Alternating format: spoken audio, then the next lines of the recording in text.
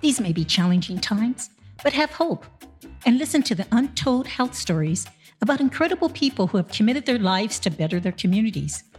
Diverse health activists, direct medical providers, community organizers that are helping our communities to get healthier and stronger. Stories of local heroes during the pandemic and even before that proves over and over again that people can come together during times of need and make the world a better place. Stories you would never hear of, except at Healthcare Untold, hosted by Barbara Ann Garcia. Our guest today is Dr. Virgie Bright Ellington, who's written an incredible and practical book called What Your Doctor Wants You to Know to Crush Medical Debt. Welcome to Healthcare Untold, Dr. Ellington. Oh my gosh, Barbara, thank you so much for having me. I really appreciate it. Well, I can't say enough about your book. You know, most of us don't really know how doctors, health systems, insurance company charges us for our medical care. And your book really provides a step-by-step process that educates us through true stories and provides pathways to advocate for ourselves, not to be destroyed by medical debt. So tell us more about why you wrote this book. Yeah, so Barbara, my story, I have to say, is one that I did not expect to happen. I didn't expect my journey to lead me here. I have been a board certified internal medicine physician for almost 25 years, and I'd been a health insurance executive for a very large publicly traded private commercial health insurance company for 10 years. And so I thought I knew like the whole perspective of accurate billing in terms of like the whole like 360-degree view, world view in the United States of the US healthcare system's billing and how it works and how it's supposed to work and that kind of thing.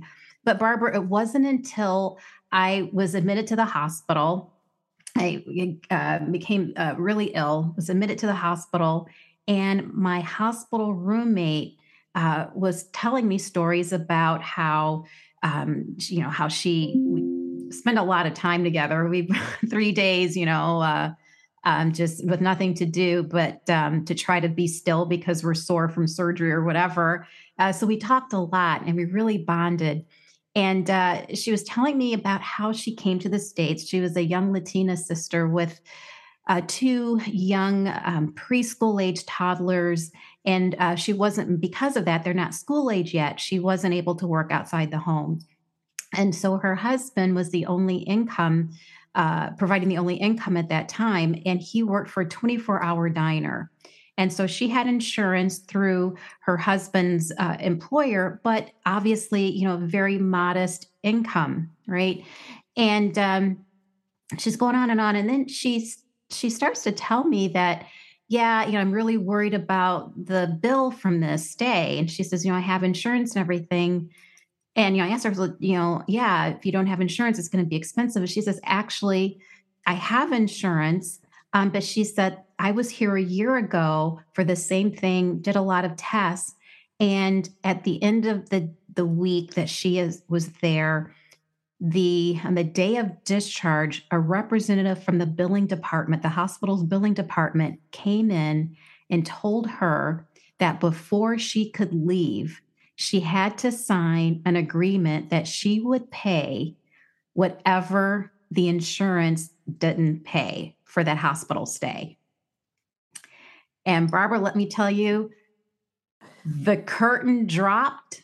I saw red. I was enraged. Absolutely. Because I knew that she had just signed her family into a lifetime of nothing but debt, probably bankruptcy, but just there for the rest of just destroyed the family's financial future forever. And then I thought, you know what, Virgie, don't get angry. Don't get mad.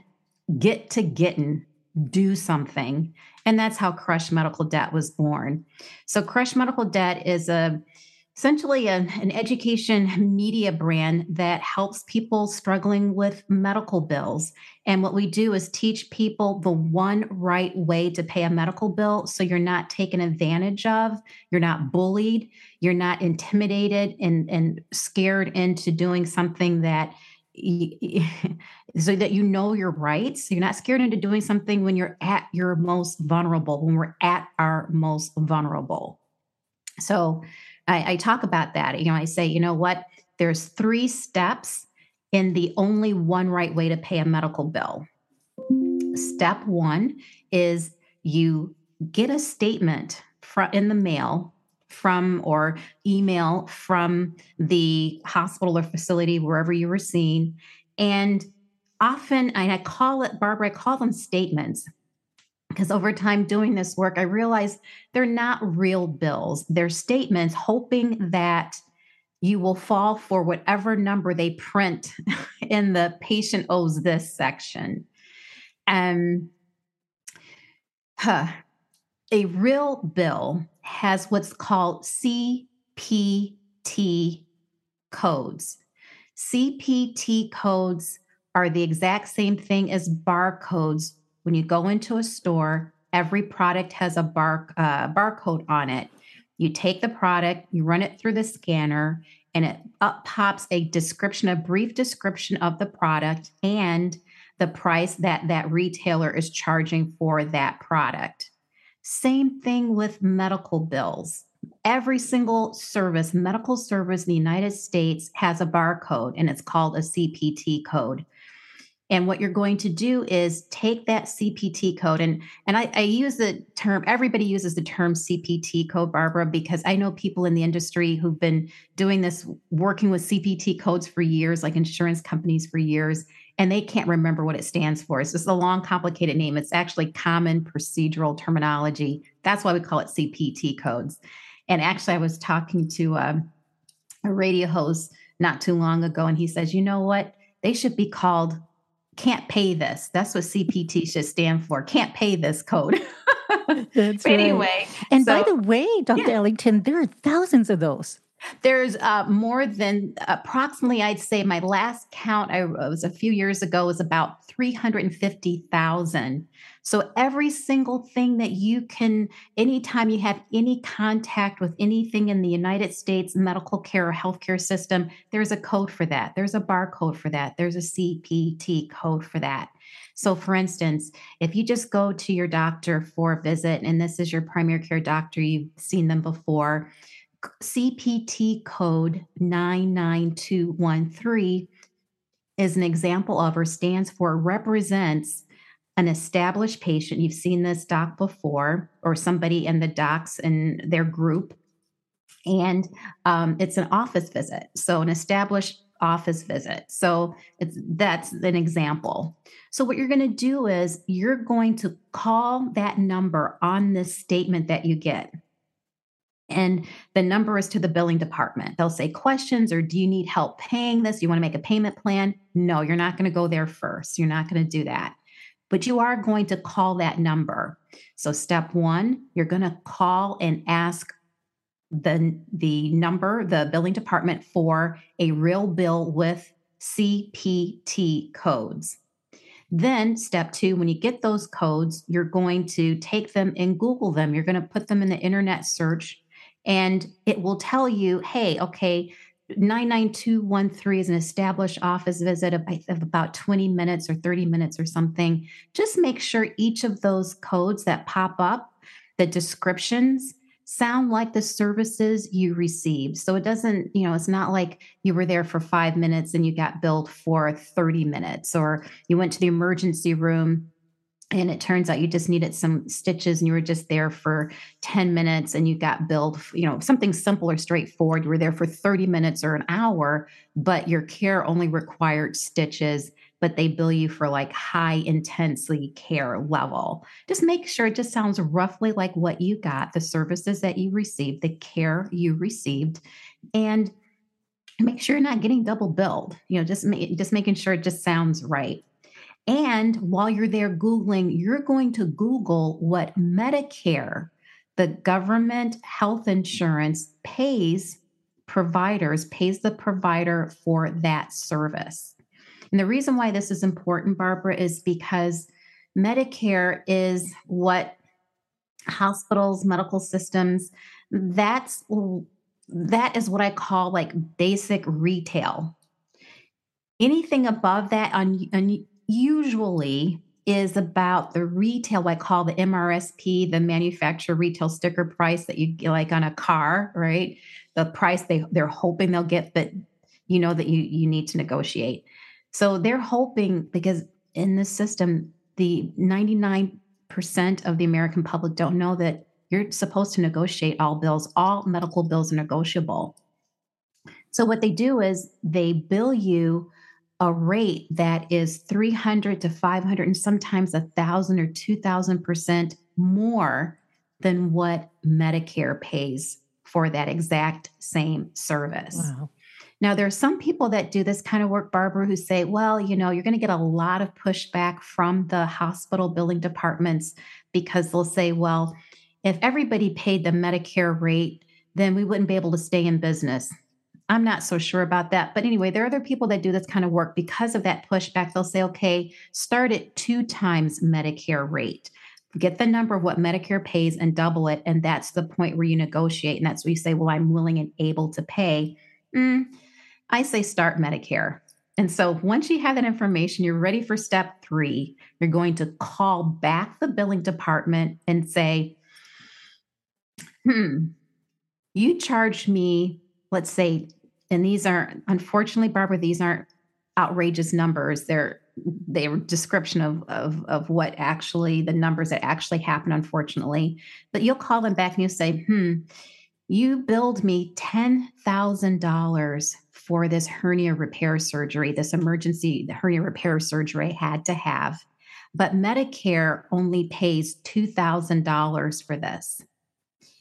I want a interest-free to payment plan that I can afford until it's paid off. Now, for a $2,000 bill, let's say you can only afford, you're really stretching it, $100 a month. You're going to get pushback. They're trained to do this. The billing representatives that are saying, well, you know what? It's going to take us forever to get paid. Can you do $250? Well, if you can't, no. The answer is no. Stick to your budget. And the reason why they'll eventually accept this, Barbara, is because they know, how does it go? A little bit of something is better than all of nothing. And instead of having to chase you over time for it, where they may eventually have to send it to collections and they get pennies on the dollar, they know, look, you know, we're better off getting, at least we'll get paid. Now, some people will feel badly because they'll say, I have this huge medical bill and it's going to take me 5, 7, 10 years to pay off. So what? Make sure it stays in your family's budget, your family's budget. Don't ruin your family's financial future. Make sure that you have enough money to make your car payment, where you can get to and from work, that you keep a shelter over your head and your family's head. All those things come first. Medical bills, only that you can afford, they come last. Make sure you protect your way to get to and from work and protect your family's health and safety. So CPT codes, ask for those. Google the information on Medicare rates, yes, and negotiate. And you talked about a little bit of an example of how you would buy a car. And particularly for Latinos, I want to remind them that, you know, in Mexico and many other countries, you negotiate, right? So not to be fearful of that negotiation based on your ability. Be fearful. Unfortunately, They know people are intimidated. They're scared. And also we assume that the medical system is honest and accurate, that these bills, they're not going to make up bills. This is what I must owe. No. 80 to 90% of every medical bill that is generated in the United States, Barbara, have errors. They have mistakes. And think about it. I'm just going to give you one guess. Do you think it's going to be in the favor of the patient? The American public? No, it's going to be in the favor of the provider and or the insurance company if you have insurance. So no, every medical bill is negotiable, please. And don't be afraid to say, no, I can't do this. This is what I can do. And I just want people to remember that these executives at the insurance companies, these executives at these health systems, and I know this a little bit, is that an example is in a public health system, somebody who runs a hospital might make 400, maybe a half a million, which is really good pay because they're really doing a big job.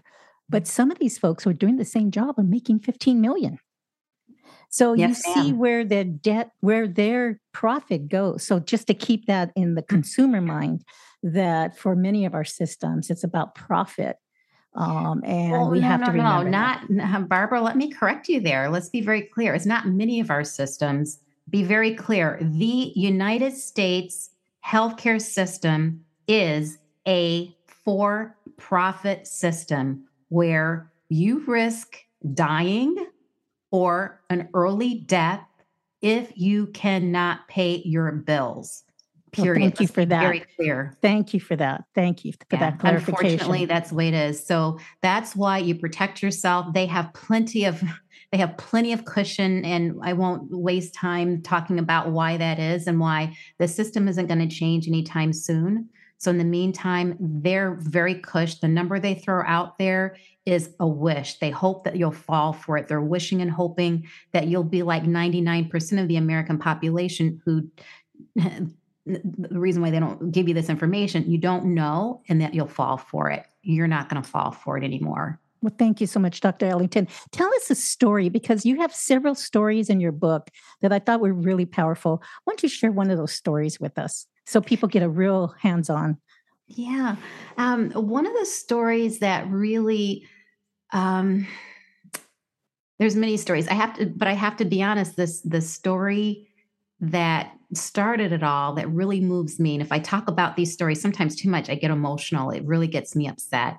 But the biggest story I always think about is my hospital roommate, and she's, her being Mhm. taken advantage of and intimidated and bullied into thinking that she, couldn't leave the hospital. Can That's you called imagine? kidnapping. That's called Right, kidnapping. That's illegal.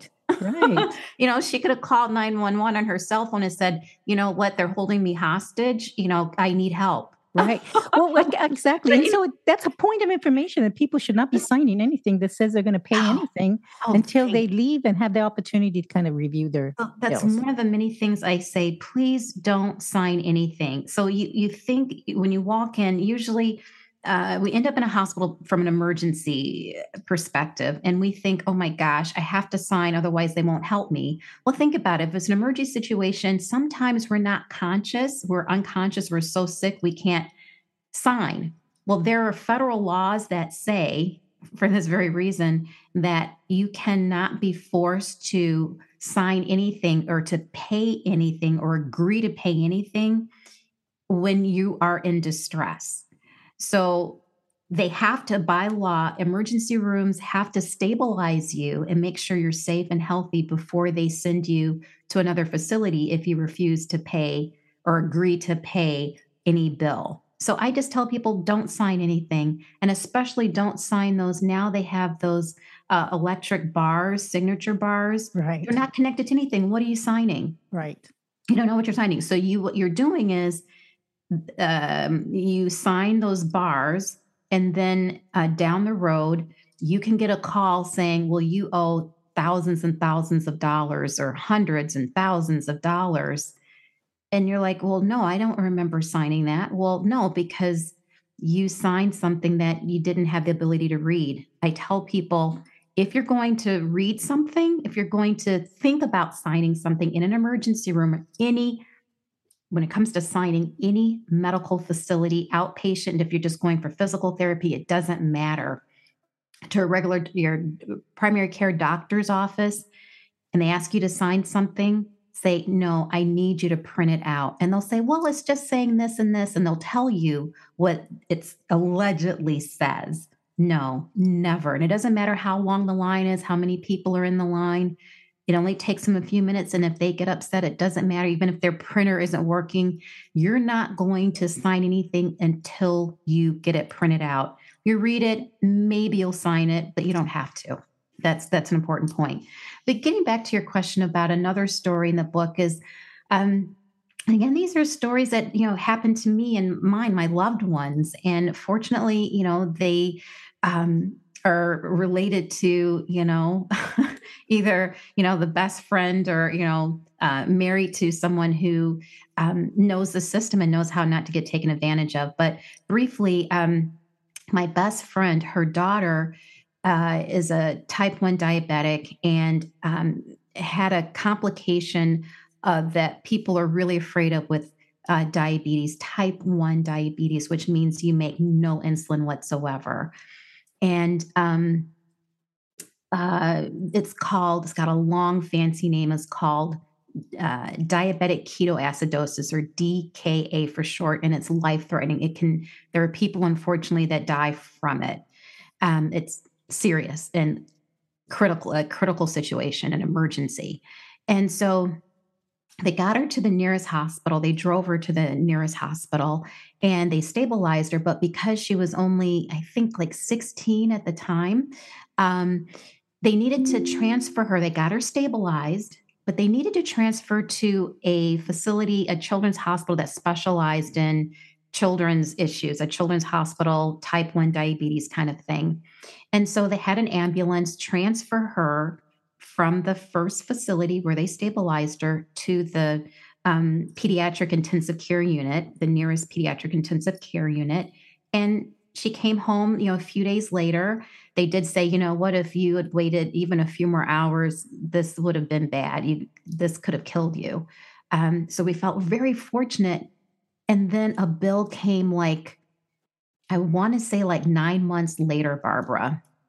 And make a long story short, it was a bill for $2,400. If I remember correctly, I think it was a little less than $2,500. Let's just call it $2,400. And, my best friend calls me and she said, Virgie, she said, I got this bill for $2,400. Now, my best friend was a single parent at the time. She was the mother of a teenager and a toddler, worked 2 jobs. It was, this would have been a big deal, $2,400 was a problem for her, and a serious problem. And she says, can you take a look at this bill? And I took a look at it, and Barbara, the CPT codes with every bill, you're going to run the same 3 steps. Usually you find out the problem in the very first step, and that was the case with this story. The CPT code was for a non-emergent emergency transport, non-emergent ambulance transportation. Like, what? There is no, she said, and my best friend had said, by the way, the insurance said that they weren't paying this. So, I'm on the hook for the whole $2,400. And that's why she wanted me to look at it. And I said to her, the CPT code that they billed was for a very expensive ride to the hospital, right, that no insurance company in the world, let alone the United States, is going to pay for. You're not going to pay for a cush ride to, like a very nice limo ride to the hospital. If it's not an emergency, no, they're not going to pay for that. And so I told her, I said, it was obviously very much an emergency. You call them back and tell them they billed the wrong CPT code. She calls them back and they said, oh, our mistake. Just disregard that bill. And I swear, Barbara, that was almost 4 years ago. And they never heard from them. She never heard from them again. Right. And, when people negotiate with these billers, and knowing a little bit about, that frontline biller, is there another layer that people should go to when they feel like this person isn't budging or they're just being really tough on you, and then they start getting a little meaner to you? Yeah, trying to intimidate you, bullying you, just being nasty, rude, just cruel, frankly, and people, have been trained, and some people come by it naturally where they can be very cruel without using any curse words, without using any foul language. You can tell when people are being nasty without them saying a word, right? Right. And so that's part of what they do to try to intimidate you and think that it's you, that you're doing something wrong. No, never. always, always, how does the saying go? You can catch more flies with honey than vinegar, right? And if you're not getting anywhere with that person, always assume that people are trying their best, but they don't know any better. They're doing the best they can. This is the way these frontline people have been trained, Barbara. And told And how to so, treat people, right? yeah, exactly, right. And so, what I tell people, if you're not getting anywhere with someone, politely ask, what, can I speak with a supervisor There to you go. help me? If you're not getting any progress or you're feeling intimidated or scared, just say, what, I'm really confused. Can you give me the number to your supervisor, to not your a supervisor, um, to help me, because I'm not understanding this and I need more help. That's good. That's good. And it just seems to me, Dr. Ellington, that it's a really important part of us being consumers, medical consumers, that, when you're picking your fruit, you're looking for the best fruit, and, you're not going to buy something that, that's not the best of the best. And so when you do go into care, you have to kind of act in the same manner, in the aspect that you want to advocate for your quality of your care, and you also want to ensure that you're being treated fairly in terms of how people are billing you. And is it not true that bankruptcy is the number one reason for bankruptcy is medical debt? Mhm. The America's number one cause of debt, stress, and bankruptcy in the United States is medical bills. And the thing is, Barbara, it doesn't have to be that way. Not only it should not be that way, but it doesn't have to be that way. If we as consumers, we as the people, we as the public, protect ourselves, arm ourselves with knowledge, and protect ourselves. Negotiate everything. Don't accept it. Never pay the first bill, because usually it's not That's a real beautiful. bill. That's right. That's beautiful. Well, you've been in the trenches of this system, Dr. Ellington. Give us your little dream of, because healthcare untold is really wanting to tell their untold stories, but we really want to give people, what kind of health system should we be having around these costs, in your Oh opinion? gosh, you're going to get me started. I'm going to get emotional. Um, I'm what we should have, and our the ideal is Medicare for all. So government taxpayer care for all who want and need it. And the difference between Medicare for all and making it mandatory, which is ridiculous, you can't do that in this country. We're a capitalist country. You can't mandate that we do anything. There's always going to be a two-tier system in this country. There's always going to be the haves and the have-nots. We want to give people the choice of having basic minimal care if we need it or want it, just baseline. And if you want to pay for something that's more expensive, or that's more experimental or that kind of thing, fine. But we really need to have some basic modicum of care, minimal care, basic health care for all of us. And the reason why that is because it was shown to us during the pandemic.